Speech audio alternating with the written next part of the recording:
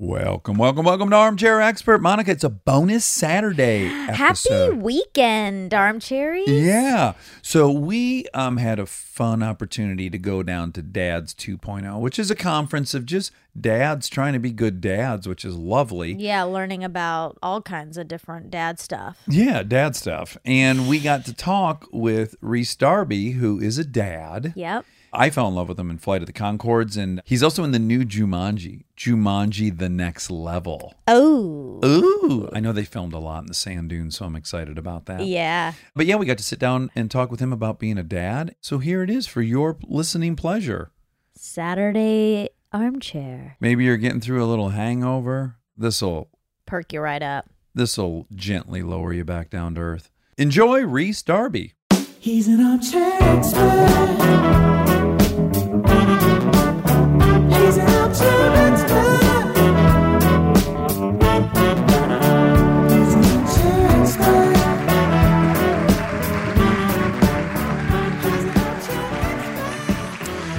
Rhys Darby, welcome. Hello. You carried a book out with you that you wrote Yes. with a few ghostwriters, or you did it? Oh, come on. Come on. No, I'm very hands-on. Okay. So, yeah, I wrote it. It's a children's book. I'm a dad. Yes. Yeah. I'm a dad. Go Yeah. Been a dad for a while. I got two You boys. sounded like you were saying I'm an alcoholic. I'm a dad. I'm a dad. I'm a dad. You're going to find out sooner or later. It just happened. I can't. I'm sorry.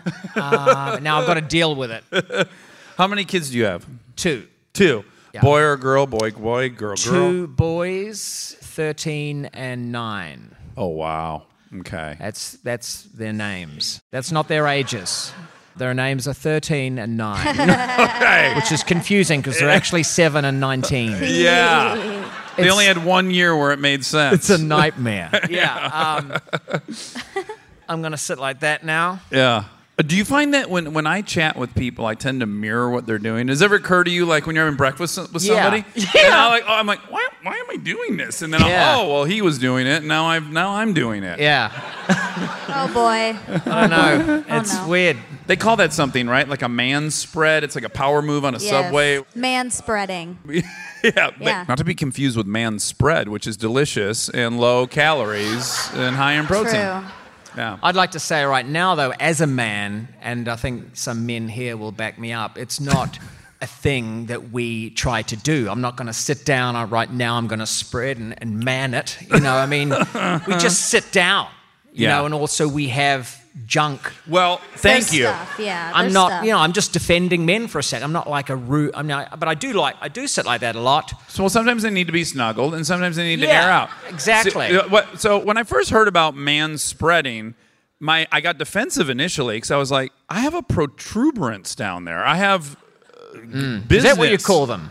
Yes. Yeah. At any rate, I did get defensive, and I tried to explain that, there's a lot going on down there, and sometimes you got to kind of spread it out. Yeah. But then I saw some photos, and no, this is a different thing. This is assholes just like, yep, So this some is dudes- my yeah. space. Yeah. This is my territory. Is there dudes out there tonight that territorial it like that, like full? You're not going to admit it, but if we went quickly, we've got a small drone camera. Just send it round. Let's have a check it out.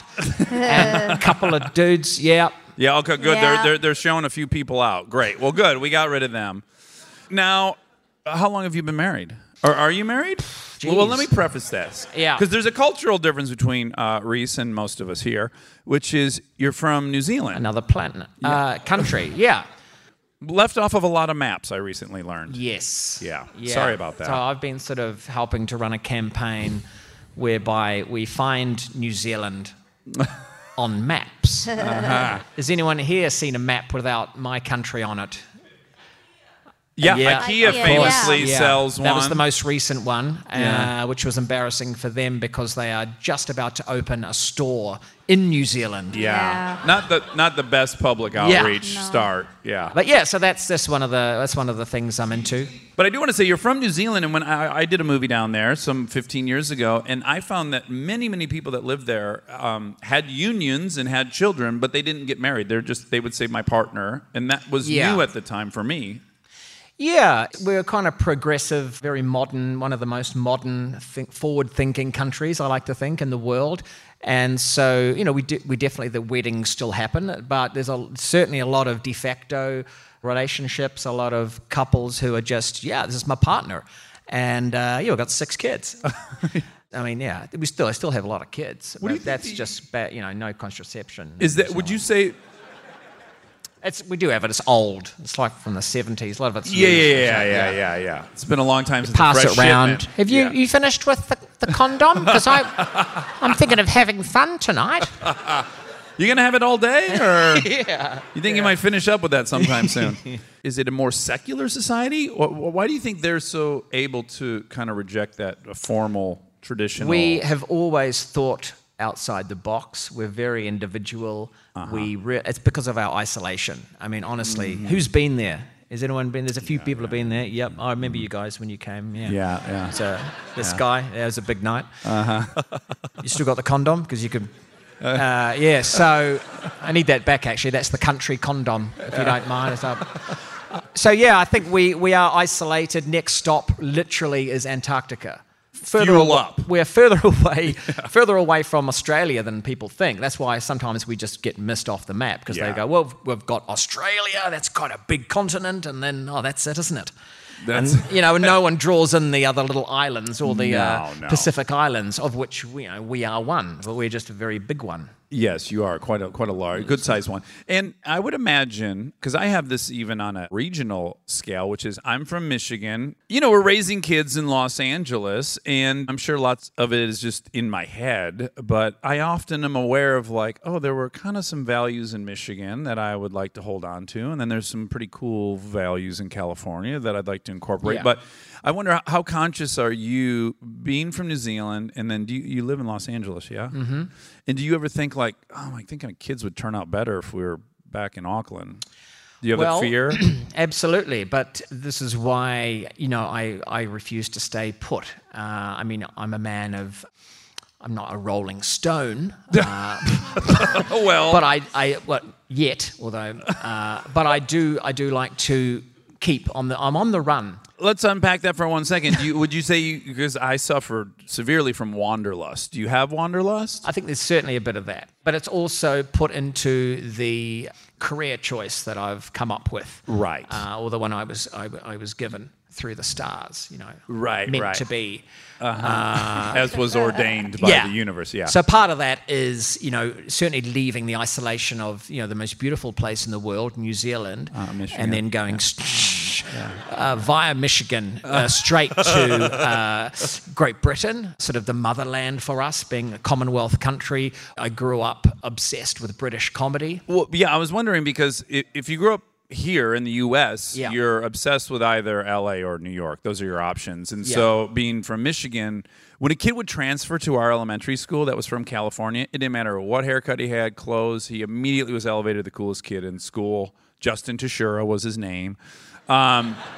He wore striped Lee jeans, and we were like, we must get those. And they're from California. But I wonder, when you grew up in New Zealand, is London that destination? Yes, definitely. It's kind of like we go there, we feel like there's a connection, and so we go. Normally we do what we call the OE, which is the overseas experience, which means just going to London. And and then we work there. Just going to the country that's nearly identical, but on the other side of the world. You go there for 2 years and you work in the bars. So you become, and then when your visa runs out, you come home and you say, I've seen the world. It's quite similar. Seen what the other... Yeah, What's the Queen like? I didn't get close enough. But... And from there, I guess it is the gateway to the rest of Europe. And, but being a comedian, I got to see a lot of Europe and then also the Middle East, Africa. And then coming to America was something I thought would never happen because of the whole, it just seems there's no access in terms of being part of the Commonwealth. I can work in these other places. But America was kind of like, well, you got to get a green card. The green card, Yeah, you're going to have to find some low self-esteem single. Yeah.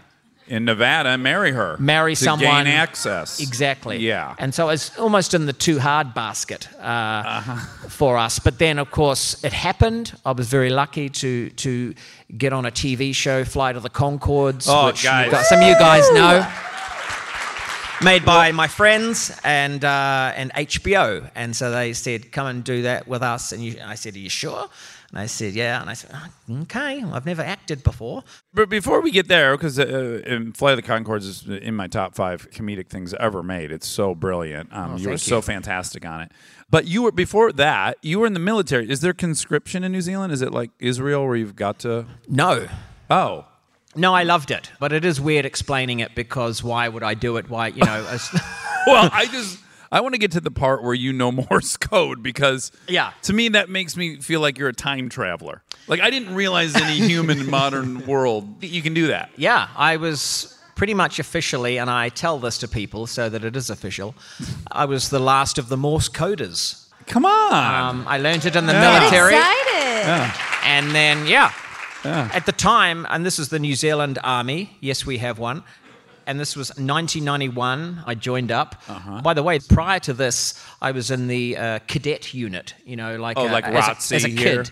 ROTC here, kids do in high school. It's Yeah. So we had this thing called the Air Training Corps, the ATC, similar thing. So that's like an Air Force equivalent. And then there's Army cadets. And so basically my mum sent me into these, it's just once a week, and you put on a uniform and you march around and you learn a bit of war history or something. I don't know. It was to get me off the streets, Okay. Because if I was on the streets, watch out. It was, I was... Take cover. Yeah, I had a spray can and everything. I was like, quick, get him in the army. He's going to spray something. Were you raised by a single mom? Yes. You were? Yeah. Me too. Oh, really? Yeah. Oh, cool. So, mom was... Do you have siblings? Yeah, I got 4. Single mother, 5 kids. Well, no. Mum and Dad were together with the 4 kids, and then I turned up. In the wash. 9 years later. Oh, so, okay. Yeah, I just crash landed in Nana's backyard, and I was found. So Dad freaked out and left. Okay. And so then Mum was like, well, I'll look after him, I suppose. But Nana did a lot of the looking after as well. And I got 3 sisters. Oh, so wow. Very, a lot very, of female energy. Female, strong. Yeah. And then my brother who, we get on, but there wasn't a big connection there. Well, it's a huge age gap. But I do wonder, because I didn't have a dad around. I mean, granted, I'd see him every other weekend. I trash talk him way too much. He did give me hugs and kisses. I could have done a lot worse. With that said, I didn't have a male in the house whose approval I was gaining. I had a 5-year older brother, but he certainly wasn't going to give me any because why would he?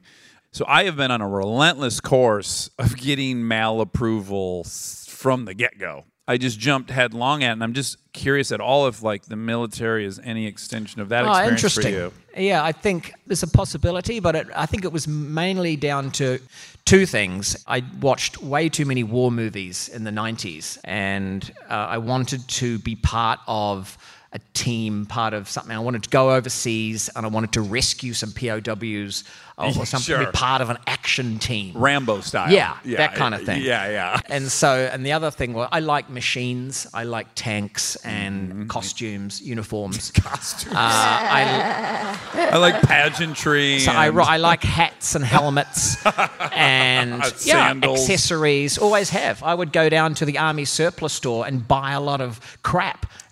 And bring them home, and I had a wardrobe full of webbing and helmets and things. And Mum would say, "What are you doing with all this?" And I would dress up in it and go, "Look at me." And she'd go, "What's it for?" And I said, "I'm an army man."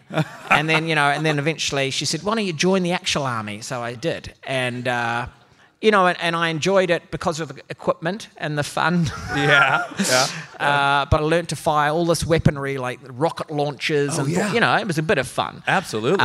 Just at targets, I never thought of, the bad stuff where you actually go and kill people. Yeah. And I was a kid. I was 17, and then 18 and 19, I got older. Yeah. And... So you chose to get older. I chose. Yeah. I didn't, and I'm still trying to, go against it. which is why I've never grown up. But I think during my teenage years as a soldier, I realized, it's not really the soldier I want to be, it's the actor playing the soldier. Right. Which, of course, from the beginning when I was buying the stuff and just... You want to rescue people in the day in the costumes, and then you want to sleep in your own bed at night. Yeah. I want it to just be make-believe. Absolutely. And so when shit started to get real, like you guys are shipping out and getting paratrained, I got brought into the office. My lieutenant, he said to me, there are other options for you. And when we used to do a lot of marching, I had a lot of fun. One of my best friends in the army was Brenda Cunningham, and we used to have a good laugh. Always had a great sense of humour. And we used to march, as you're marching along in a group, we would hold hands and would be in the middle marching along. And then... And then one day the Sergeant Major said, "All right, halt! You two, Darby, Cunningham, come here." And we'd march over. "Were you holding hands?" No, of course we weren't. You were in the middle, you're both holding hands. You can't go off to war holding hands like that. We won't do it when there's a war. All right, carry on. So there was funny, and I just used to, I had a great sense of humour, still have, hopefully. Yeah. And I see the lighter side of everything. And so for me, I guess I live in a bit of a dream world. And so I didn't really realise what I was doing. And then eventually, like I said, this commander, he gave a pamphlet to me which had the university on it and drama. And he said, there's other options for you. And he said, "Why don't you go to university and study drama?" And I said, "Well, I get the time off for that, will I?" And he goes, "No, you could just leave." That reminds me of one of the times I was fired in high school. I worked at a shop that worked on cars, and it was my birthday on Friday, and my boss said, "Tomorrow's your birthday. Take Friday off." Yeah. And I was like, "Oh, thank you. Yeah, I'll do that." And he goes, "And then Monday, just give me a call. We'll see what's going on." I was like, "What? No, Monday's my birthday's Friday. It'll be long over by Monday." Yeah. And then he's like, "Let's just check in on Monday, and we'll see where we're at." And then I called on Monday. He's like, "Just keep staying home." He doesn't have it in him to say you're fired. The casual soft let go. Yeah. I got the same from the army, the soft let go, the casual. So I left, and then, I think in university I realised it was the actor playing it. And so I got straight into comedy was the first thing. I was in the university sketch team, and then I had my own comedy duo with another guy called Grant, and we would do sketch together and music. And then from there progressed on to, just wanting to do more and more, and then went solo, and then, And how did you end up meeting the Flight of the Conchords guys? So I met them in New Zealand. They're from Wellington. I'm from Auckland. Windy Wellington. Yeah, so they're from the windy capital. So I didn't see them much on the sort of burgeoning sort of comedy world that was happening, which was, in New Zealand it was fairly new around the sort of 1995, 96 when I started. So I wouldn't have met them sort of around about 2000. And that was only briefly as they were sort of formulating their ideas. And then we really sort of connected in Edinburgh during the Fringe Festival. And that would have been 2003. Yeah. And then you started working together. And then Flight of the Conchords for people in LA was a very inside... All comedians loved it. It was like a comedy for comedians. And so I assume that opened up a bunch of different doors being on that show to you? Oh, it opened up everything. I mean, I like I said to you, I never even dreamed that I'd get into America. I thought it was kind of like a big world that I wouldn't really get to sort of see. And here I am in the thick of it on an HBO show. We didn't even know, that's the big thing. And I just got my first acting job. And in New York City, right? In New York City. I'm there. I'm just, I'm young, good looking. I mean... The world was my oyster. You were like 6'4" and 230 back then, right? Yeah, absolutely. Yeah. Beautiful looking guy. Just a gorgeous figure. So there I was with these guys, and we created this thing together, and I'm improvising. We're doing a lot of, the band meetings for the most part. We're just trying to really make each other laugh and hold it together, which was so difficult. But we had the greatest time, and we did 2 seasons of that show. They decided to end it because it was just too much for them. They were creating, this is Brett and Jermaine, the Concords, they were writing the whole thing. They had other writers as well, but they wrote all the music, obviously, and then every episode had 2 music videos in it. They had to make. It was just a colossal, but if you've seen it, it came out wonderful, and it was a heavy workload. Yeah. But I guess the point is that thanks to that show and thanks to America, accepting me into the realm, and then that show being a worldwide hit, that I bounced off and got other jobs after that. And you could tour then, right? Yeah. I went back to stand-up because I'd been doing stand-up for like a decade before then. Yeah. But I didn't do much in America. I just had to go back to the UK because, I was actually earning money there. Yeah. But then eventually got the green card, and I got the green card after that show, and then we decided, my wife and I, and we had 1 or 2 children at that point, a couple of them maybe. We thought, let's make the move and let's come to Hollywood and let's see what you can really do. Yeah. Darbmeister. And so... To me, that was one of my own quotes. Moniker. And having not had, or what age did Dad depart immediately? My dad? Yeah. Well, yeah, I mean, he's always been around, but he sort of just, they separated after I was born, and then they divorced a few years later, but he's been around, but he's kind of, done his own thing, and it's difficult. Yeah, so when you had your first kid and you didn't have presumably a great role model, did you have anxiety about any of that? Did you think, I got to be extra vigilant to do this right, or... No, my wife Rosie is such a strong person, and she's really the dominant one out. Rosie O'Donnell. People don't know that you're married to her. Oh, now it's out. Yeah. Sorry. No. She always takes the reins. I'm sort of in the background trying on costumes. So I found a really good dad costume and put it on. And so then, it was easy for me to...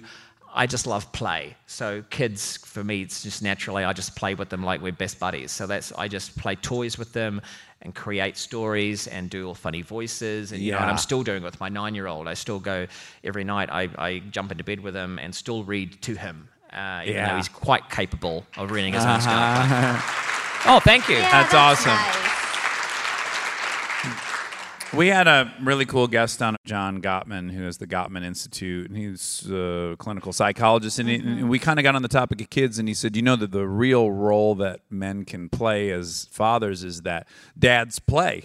Dads like to play. Dads like to wrestle, and it's such a critical part of growing up. You watch chimps, like just the wrestling and the contact and the physicality, all that stuff is so vital to these bonds and everything. And I know that nightly I wrestle with my daughters, and it is the highlight of my day. And they're fucking tough, they hurt me regularly.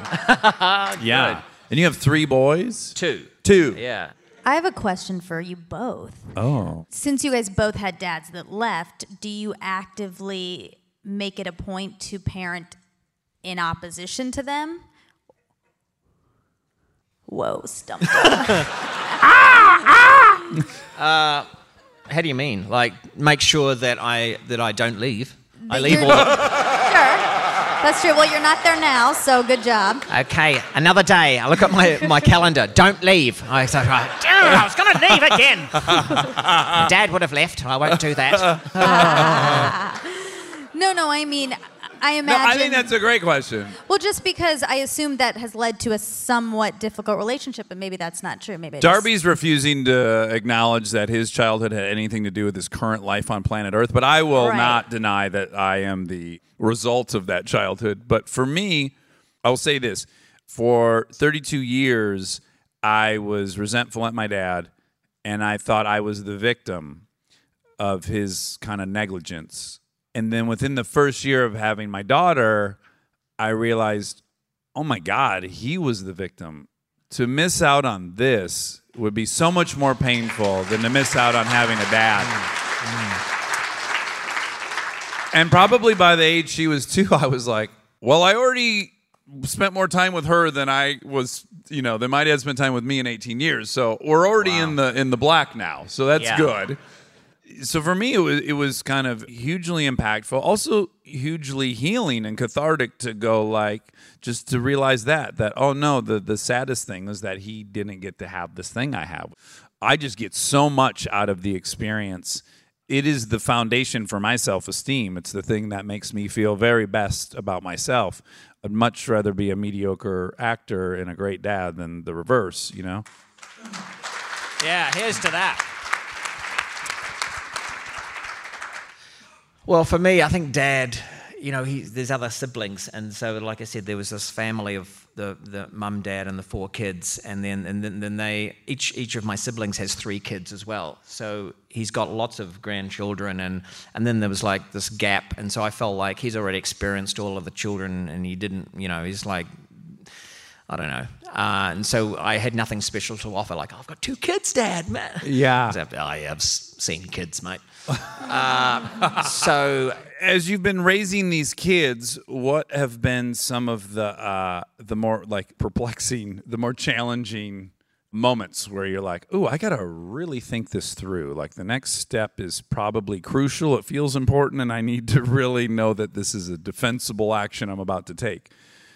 Does it just they pop up all the time for you, or moments in their life? Well, they're both different, and I think that's the old adage that no 2 are the same, and you think you've got one sussed, and the first one was pretty easy, remains a pretty easy child. The second one definitely more difficult.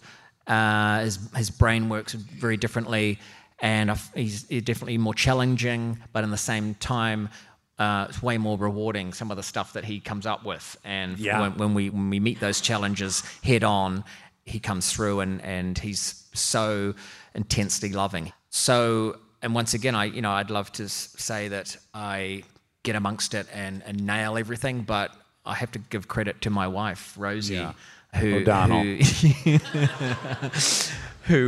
really... Stop putting that out there, because if someone's going to believe it.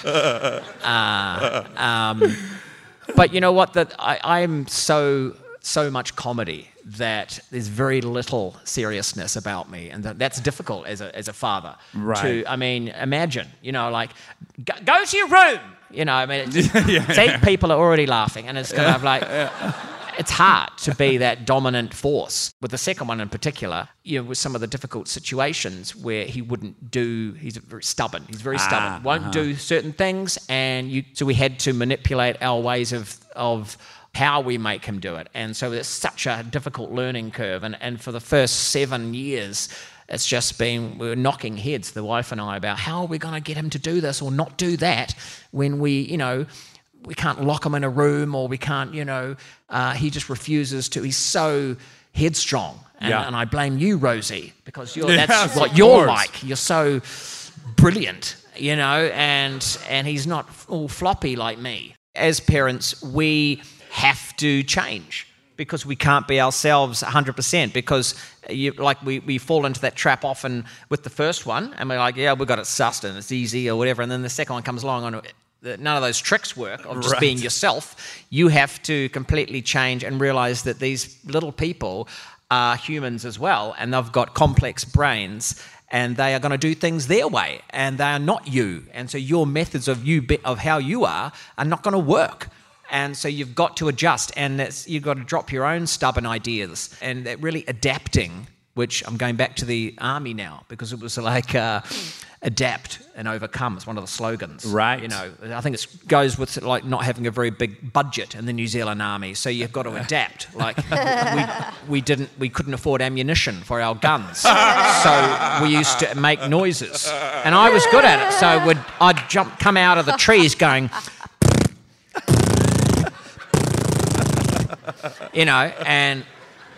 and people would go, oh, shit, he's got something powerful there, run! And I'd go,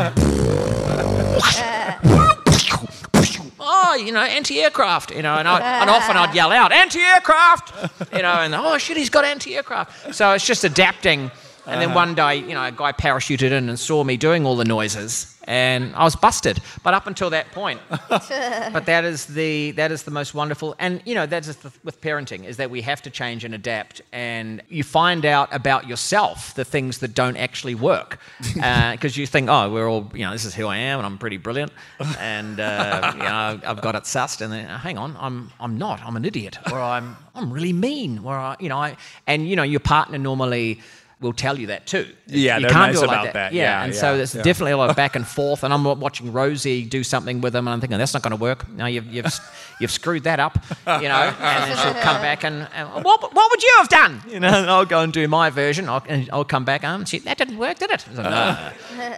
Oh, we've had the conversation where I was like, fine, hon, you do it your way. 4 weeks. I give you 4 weeks to get them to stay in bed all night, and then it's my turn. And then on that day, I'm like, all right, let's get into it. Didn't yield any better results, That's good, though. Now, you've written a book. Yes. Could you tell us the name of it? So this is my first children's book. It's called The Top Secret Undercover Notes of Buttons McGinty. Mm-hmm. And basically my idea was, I was a reluctant reader as a kid. A lot of boys struggle to read. They're not interested. They're out. Well, boys are dumb, just in general, right? Yeah. They're dumb. Yes. They like physical stuff, Yeah. and dressing up and whatever. Well, hold on, okay. But I graphic novels I quite liked as a kid. I was, it's got pictures. I can go with that. There's some action there, a few costumes. So... But you love your costume. But then so I wanted to write a predominantly though funny. Had to be funny. I thought, so what will my boy, the younger one, the older one, Finn, he's 13 now. Never had any problems with reading. He read all the Harry Potters when he was like 8, the whole thing. Yeah. And so the second one though, he's less interested in the reading, but super smart. So I got asked by Scholastic to write some books. There's a lot of comedians are writing children's books. There's David Williams, you might have heard of him from the UK, who does a great number of fantastic funny books. I wanted to have a point of difference, and so for me, I wanted to A, handwrite the entire book myself, and B, I wanted the book to be kind of like an Indiana Jones journal. So it wasn't just a linear story. It wasn't then he said that and went down there and she said this. It was mainly a collection of notes. If you found like first person diary entry, almost. Like a diary. Uh-huh. But so this is the boy Buttons McGinty, 12 years old, goes on this crazy wild adventure because his parents are both presumed missing. Okay, and so but not presumed passed. We'll see in the sequel. Okay. You'll see. Okay. Yeah. That recipe seems to work for Disney. Boy, they like to kill those parents really? right out of the gate. Yeah. You can't even make it through the title sequence without losing a parent or they're two. gone now, so you're on your own and enjoy. It's the start of every great Disney film. Yeah. So anyway, he's sent to this school, it's kind of like a prison school, like Alcatraz. It's on an island. Okay. In the middle of nowhere, like between New Zealand and Antarctica. So even more isolated than where he was from. He's from New Zealand, because it's essentially me. So basically, my idea was that it would be a book of his notes that he comes up with while he's figuring out, this plot of what's happened to his parents. And so it's also full of drawings. I did all the drawings myself, and there's a lot of Morse code in there. Good. Because I'm the last of the Morse coders, and I really want to bring back Morse code. It's such a cool code. Do you have any kids. fantasies that there'll be some kind of apocalyptic event and that they will need a Morse coder? We need to find a Morse coder. Yeah. You do have that fantasy. I think so. I will now. You should. Yeah. I'm going to have that tonight. Yeah. And you'll be there. Okay. But you'll need to be rescued, you see. Uh-huh. And you'll be in your dungarees. Uh-huh. Well. And dangling somewhere. Yes. Where's Rhys? And I'll hear that. Yeah. And I'll be... And did you, when you read, I presume you read this book out loud to your... I read that every night. Well, this is the one book, my son Theo, the younger one, the one book that he was so excited about having, read, and then made me read it to him, and then took it everywhere with him, to school, to the restaurants where he's constantly reading it. Man. So I was really, really proud. Because, Yeah. now I'm just halfway through the second one because I know that he's waiting for the next book that he's interested in. So I've got him reading. Yeah. I want to ask you one question before we go about the fact that you have 2 boys. That proposition scares me. I'm often grateful that I have girls for numerous reasons, but one of them is the thing I learned about becoming a man I don't think is worth passing on, or many of the things. A lot of them still are, but I think it's a really interesting time to have young boys and to think about what is masculinity, what is it to be a man. The world's a different place now. It is. Or we're changing it into that better place, yeah. Yeah, absolutely. And I always struggle with this one. I always think like, man, if I had a boy and there was a bully on the bus, and man, I would only know what to say to him, what my dad told me, like, you punch him for, like, it would be so tempting to just perpetuate this thing we've kind of all been victims of. And I just wonder, especially, sounds like your boys are at that age where it's like they're really starting to construct their identity and what all these things mean. And, is that at all, do you think about that stuff? Yeah, I teach them to hassle block with your wit darts. So, yeah, you can easily... hassle block with your witch darts? Yeah. Is that masturbation or something? What No, you want to get is try get not to your do witch that on a dart bus. out. Yeah. But, yeah, I mean, humor can override anything. Yeah. And so if you're lucky enough to have wit and be good with it, and if you're not, practice it, because any hassles that come your way, you can block by just being, I guess, smart and really funny, and make sure you're not alone, because because you say something witty that's going to bring that guy down, and then he sort of he gets hurt and then realizes there's no one else around, and then goes bonk. Yeah, not too many guys have been burned and been like, I've been bested. Congratulations. Yeah. I was going to break your nose, but now. Yeah. But so the other thing is have friends, and also be really socially positive and have a good energy about you. Mm-hmm. And I mean, when I was at school, I was kind of like very much in with the geeks, and there were some cool kids that liked me because I was funny. But really, in my lunch times, you either go and sit with one group or the other. I was kind of like a social butterfly because I had so many different groups that I had to go and connect to make sure that I was kind of like giving the laughter to everyone. Sure. Yeah, and I didn't do that. Seeking approval from everyone. I wasn't seeking approval. Oh. I just enjoyed, regaling my stories and showing my costumes. And so I